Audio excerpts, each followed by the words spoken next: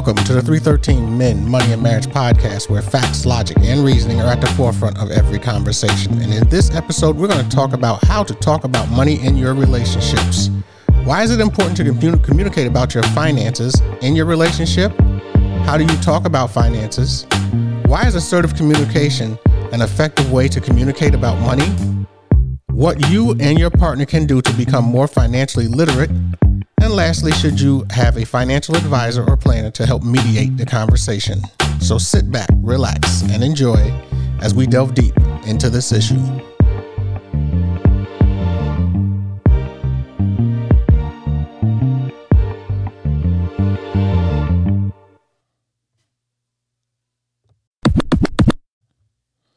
Welcome back to the 313 Men, Money and Marriage podcast. And as we did say in the intro, we're going to talk about how to talk about money in your relationships. Now, if you look at that title, you'll see the key word and phrase that I'm using about is in your relationships. The reason why I said in your relationship is because prior to getting married, you need to have this conversation. So while you're together in the earlier stages, or say right before you decide to get engaged, or even when you got engaged, you should have a conversation about money with your partner. Now, there are several reasons why we don't, but I'm going to run a few statistics by you and see what you think to determine why this is so, to come to the realization of why this is so important. Now, according to Fidelity, which is a financial firm, about 1/5 of couples say money is their greatest relationship challenge, and 44% say they argue about money at least occasionally. In addition to that study, Northwestern Mutual found that 41% of respondents in a survey that they conducted said that their financial anxieties impact their partners at least some of the time, causing financial disagreements. So as you can see, having this conversation about money is very, very important. And a lot of times we neglect it. You know, we literally neglect having this conversation. Now, truth be told, money is the second leading cause of divorce in the United States. And I've looked at several different polls on this, several different research and polls and things to that effect on this. And it's always in the top three. It's either 1, 2, or 3, but on average, it's probably the second leading cause, at least according to a few of the articles that I've looked at more recently. So with that number being there, if this is so important, why aren't we talking about it? And why is it so important? Well, some of the reasons that we don't talk about it is that there's a level of shame and guilt involved in dealing with money and finances for some people, especially if you have poor financial habits. So especially if you have poor financial habits, there is a lot of shame, guilt, and anxiety pertaining to that. And these are all negative emotions that we experience. So people are a little bit less reluctant to talk about these topics. But once they get into marriage and they bring some of those probably bad habits with them, it's going to lead to, more of these arguments and fights that we were just talking about a little bit earlier. Often people are scared. They feel shame or guilt because of maybe some of the poor financial decisions that they made in the past. And they don't want their partner to maybe know about it. Or if they do want the partner to know about it, they'll be a little apprehensive on volunteering all the information per se. And this is a very, very important conversation because you don't want to get off, start your marriage off if that's the direction that you're going into, where the person, one person was being deceitful about how much money they had, or how much was their, financial obligations they might have to owe. And then they bring it into the new partner. Now that new partner has a level of responsibility for that financial obligation as well. So this is why it's important to communicate about finances in your relationships. We got to let our partners know whether our finances are good or bad, but we need to let them know that this is what's going on.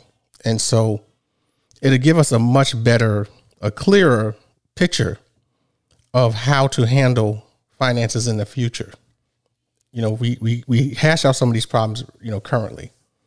Now, one thing that you can do, when it comes to how to actually talk about finances in a relationship, There's several different things that you can do to address this issue. And I'm going to go over a couple of them here. It's quite a few, but I'm not going to cover every single one, but I'll go over a few of them here.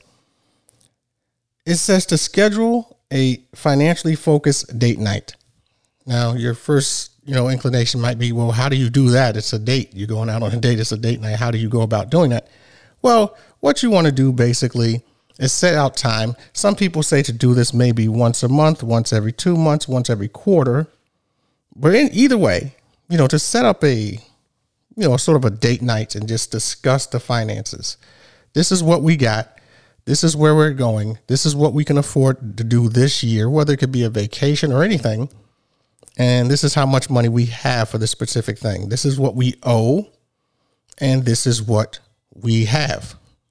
And the episode I did last week pertaining to the wedding, I was talking about the importance of just using a blank sheet of paper and just putting assets on one side and liabilities on the other side. Well, I was referring to the wedding about the average cost versus how much you want to spend and then ultimately how much you end up spending. Well, you can do that pertaining to your finances. You can put your liabilities on one side, your assets on another side, and then just do the subtract the assets from the liabilities, and that lets you know what your net worth is. So that's one of the things that you can do is just have that date night, have that discussion, talk to your partner, explain to them all of the things that's going on, where we're at, how often should we check in on these finances and see. Another thing that you might need to do, especially if you're thinking about getting married in this particular situation, is what are you going to do as far as, like, say, life insurance is concerned? What if you have a 401k plan? Who's the beneficiary?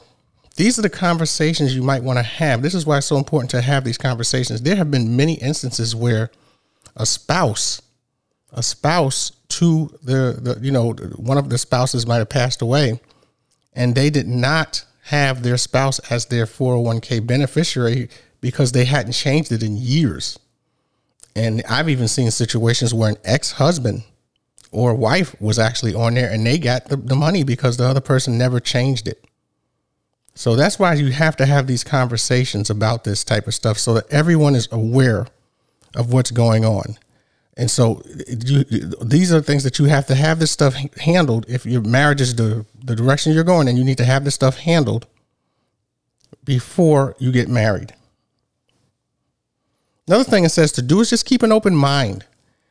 Go on the assumption that, maybe people are, my partner isn't very good with money. And if anything that they do that's, or they might be really good with it, but anything that they do pertaining to their finances, keep an open mind about it. You might get a little upset. You might be frustrated that they're spending money in such a somewhat of a reckless way sometimes, but even still, have that open mind because you just don't know. You don't know what people are going through and you don't know what they've been through. There isn't a K through 12 classes that we talk about personal finances and how to manage our money and how to budget everything. We just become adults. And if our parents didn't teach us, we kind of just figured it out on our own. I remember, back in my days when I was in the military, I didn't even know how to write a check until I got into the military. And it took other military members to show me actually how to write a check because I never had done it before. And they had to even show me how to use the ATM machine because, again, I had never done that before.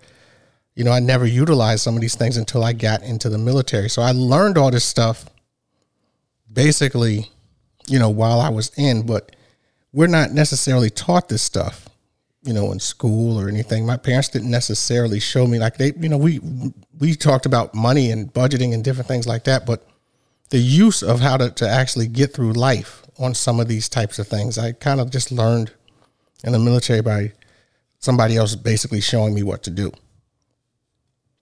So we get out here as adults and we're tempted with credit cards and different things like that. And it's very easy for us to fall prey, especially if you're in college. They have all these different credit card offers they throw at you on college campuses. And it's very simple, very easy for you to fill out the form and you get approved right away and you can start using it. And we get ourselves in trouble in those credit cards. So no one is necessarily taught how to do this.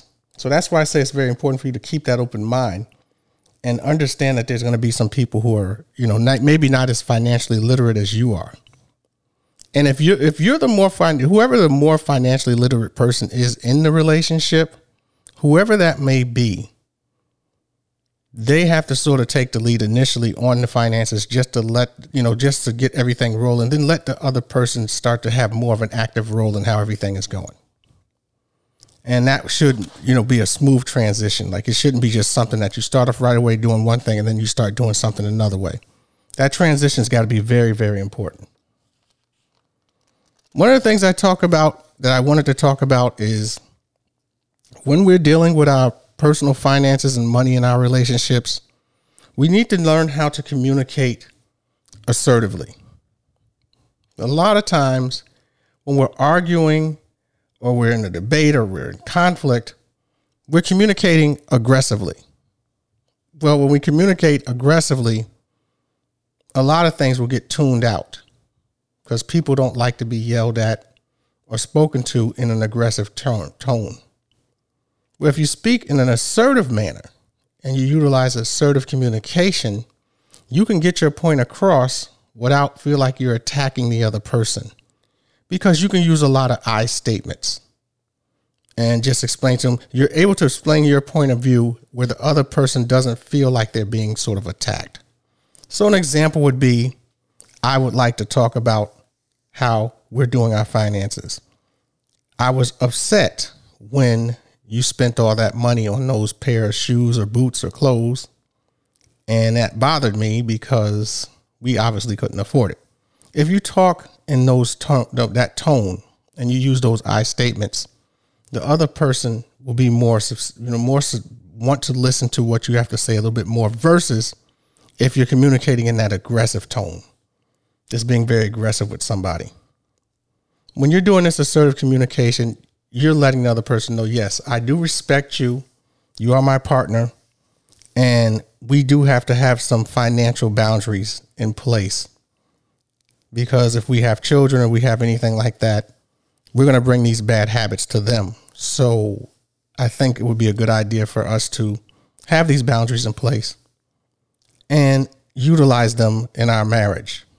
So when you're talking along those lines, those assertive communication lines, it's very, very easy to have the conversation about money because no one really feels like they're being attacked. When we might be initially upset if we found out a person ran up some credit card debt or different things like that. But if the conversation is based on an assertive style of communication, you'll probably have a much better chance of getting through it versus if you're just yelling and screaming at each other. Now, truth be told, they say that about 30% of the time, 30 to 35% of the time, if a couple is arguing about money at least once a week, they will probably end up divorced. So they'll probably end up divorced if they're arguing about money once a week. And some of the issues that often need to be addressed when we are talking about money is our debts. How do we manage our debts? If there's income disparity in our salaries, meaning one partner is making more money than the other partner, and that number could be significantly more, but whatever it is, we have to have that particular conversation. Whether or not we view spending and saving totally different. There's some people, as they say, are spenders and some people are savers. So which one is the spender? Which one is the saver?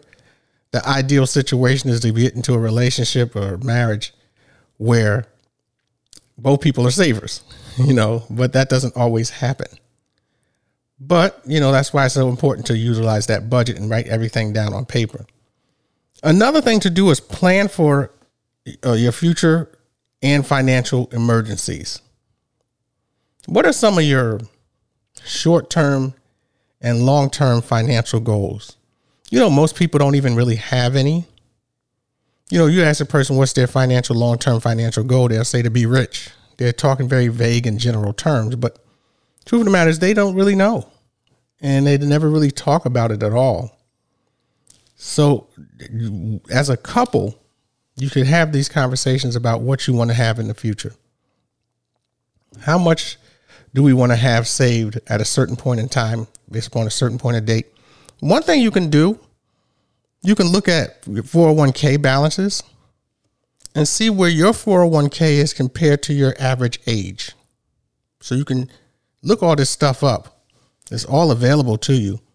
And if you're behind the number of the average, you might want to step up the amount of money you're saving. And if you're above, then that's great. You're doing exactly what you're supposed to be doing. And so those are some of the things, these conversations you need to have should be focused on these types of issues. If you're going to be in a long-term committed relationship or a marriage with anyone, you have to have long-term financial goals, and they should be in writing. You should write these goals down and let your partner know that this is what, as you both come to a mutual agreement and learn this stuff together. You come to that mutual agreement and work on both trying to reach that goal together. Have that commonality, why it's so important. Because a lot of times we literally neglect finances. We just go about, paying bills, just doing what we're supposed to do. And as many of you have heard me on this particular podcast, I've always talked about the savings rate in the United States. A little over 40% of the country can only afford a $400 expense or repair. And over 53% of the country cannot afford more than $1,000 repair. So even though it looks like people might have it together financially, a lot of us are walking around here, and if we had one major repair, such as a refrigerator or something going down or something to that effect, we would have to charge it or borrow money from our friends and family. More than half the country is in that particular situation. Back in the 90s and 80s and 90s, sometimes people would say things like, you're just 2 checks away from financial ruin or something, along those lines. And that's what they're basically talking about. A lot of those people did not have enough money saved. Now, if you were a subscriber to someone like a Dave Ramsey, everything, he always says the first thing you should do is just save $1,000. And that's a good idea, because that gets you in the game, and that gets you that $1,000 that you might need to make for a repair. And I totally understand that. It makes sense. So that's one of the first things you need to do. Establish sort of an emergency savings plan, emergency savings. How much do you have saved? What if someone gets laid off that's working? Someone could get laid off that's working. And if that happens, how much money do you have put away for that person to get another job? Until they get another job. How much money do you have? Most people don't have that much. They'll maybe have a month of savings, which is basically 2 checks if you get paid bi-weekly. And that may not be enough. Because usually it takes people anywhere between 3 to 6 to 9 months sometimes to find another job. Even though we are in the middle of a little bit of a labor shortage, it still does take a little bit of time to find the type of job that may be something that was comparable in pay to what you were making in the past. So that's part of what the issue might be. So do you have enough money put away for if something like that happens, sort of one of the two people are no longer working? Then there's people who have career transitions. So you might have a person who might be leaving one type of career field and going to another, and maybe they have to take a step backwards before they can take those 2 steps forward. So they might be making less money initially before they start to make more money. And they could be in that situation for years. So will you be able to weather those type of financial storms if that does occur and if that does happen? Very possible. Very possible. Another area I want to talk about is something that you and your partner can do. And I think pretty much all married couples or people in relationships should consider doing. Before you get married, you should become more financially literate. Now, there's multiple ways to do this. One thing that comes to mind is that some of the schools, there's some programs that are taught in the evening by financial advisors and planners, and they teach courses, and they're generally not that expensive, but they might teach a 4 or 5 session courses on, personal finances and how to manage your money. It might be a good idea for a couple who's considering getting married to go to those classes and, gather that information and utilize it in their household expenditures. Because that could really lead to something very positive for you, because you might pick up some habits or traits that you didn't do before, and they could be very beneficial to you as you take it into your marriage. So think of those as an opportunity for both people in the relationship to grow. Financial literacy is, something that we are not taught. So they don't offer classes in this. So anytime you can take a class, sometimes even at some of your local churches even offer some of these types of classes.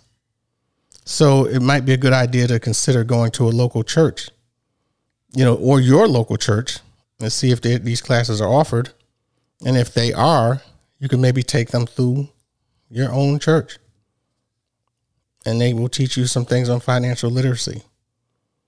Other things is you can watch videos together. I mean, obviously, you can get on certain platforms like YouTube and everything like that and just get some advice. You can listen to podcasts. There's a ton of podcasts on personal finance. I'm pretty sure you can find one that you would like and you can listen to, and it'll help you become a little bit more financially literate. One thing that happened to me when I was younger is that I had went to a website years and years ago, and it just had 10 books to teach you about investing in finance.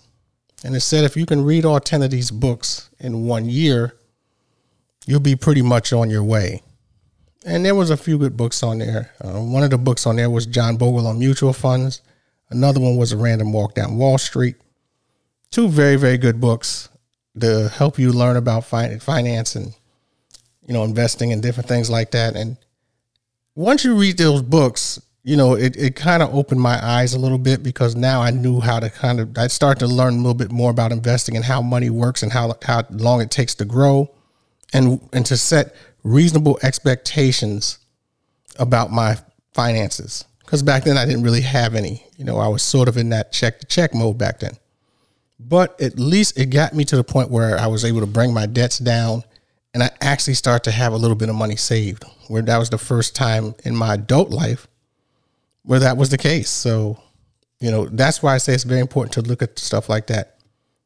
Going to your local library is another good place that you can have financial literacy. A lot of times there's classes offered at the library itself, and those are completely free.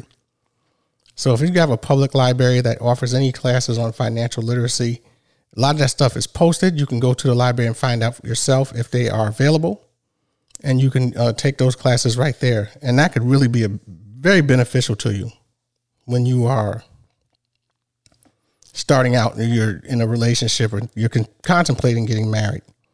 So those are all the different things that you can do to become financially literate. The last area I do want to cover and just talk about is, should you have a financial planner or advisor mediate this conversation? Well, I can tell you it's not a bad idea to do that. And sometimes, if you got to spend, let's just say you have to spend a couple $100 to have a planner or an advisor step in and help you mediate through this particular situation, that's not a bad idea. If you had to spend $200 and it saved you tens of thousands of dollars over the course of your lifetime, that was probably the best $200 you've ever spent in your life. Sometimes if we just make little small upfront investments in something, the return could be tenfold. It can be very, very extensive. So just think of it in that terms. It's not, some people say, well, why do I have to pay that kind of money for someone that's just going to be advising us or being a mediator to our conversation about finances? Well, they'll be very objective, and they'll look at both sides of the issue, and they'll come across on a side that's beneficial for you in the long term as far as your financial growth is concerned. So that's one of the reasons why you would want to have it. And that really works good when you do have two people on opposite ends of the spectrum, where one is a saver and one is a spender. The one who is the spender will be able to listen and, gather this information and start to, like I said, a lot of times when we put things on paper and we can actually physically see them, it's tangible. That works out to our advantage. And the reason why that works out to our advantage, because when we can actually see things that's written down and the numbers are right there in front of us, like if we might come to the realization that, hey, we're spending more money each month than we're actually taking in. When we see that, that can be gigantic, because once you actually see it written down, it's sort of a wake up call, and you start to realize, oh man, I've been spending way too much money. I've been spending too much money on some of this stuff that we have here, and we're spending too much. Maybe our car payments are too high. It could be a variety of different things that we can figure out, and we can look and see where we can make sort of some cutbacks to make sure that we're able to save that money and have a savings in place. There's nothing wrong with having a few $1,000s put away just in case, like I say, these emergencies or these disasters strike, because they always do. They always do. And you have to be financially prepared for them when they do occur. So having a financial planner or advisor to help mediate your conversation might be in your best interests in most cases. So those are some of the things that you should do pertaining to having a conversation and talk about money in your relationships. One of the key things that I did touch on earlier is that date night about finances. I think that's very important. Obviously it's very difficult maybe to go out maybe once a week, but maybe once a month or once every 3 months and have that conversation about, everything. Who gets this? The life insurance, the 401k beneficiary. What's the plan in place if something does happen to one of us and there's children involved? Who are we going to be, relying on? Those are very, very important conversations that you need to have. We take them for granted, but we never know. Life is not promised. We can, the next day it could be over. So we really don't. It's important for us to try and address those issues. Well, as I have said before in previous podcasts, I am not a financial advisor or planner. Just take this information for what it is. It's just information. And I'm just hoping that it assists me and you, the audience, as we continue on our journey on the 313 Men, Money, and Marriage podcast. I am about to wrap up, and I just want to continue to say thank you to my audience who have been supporting me on a weekly basis.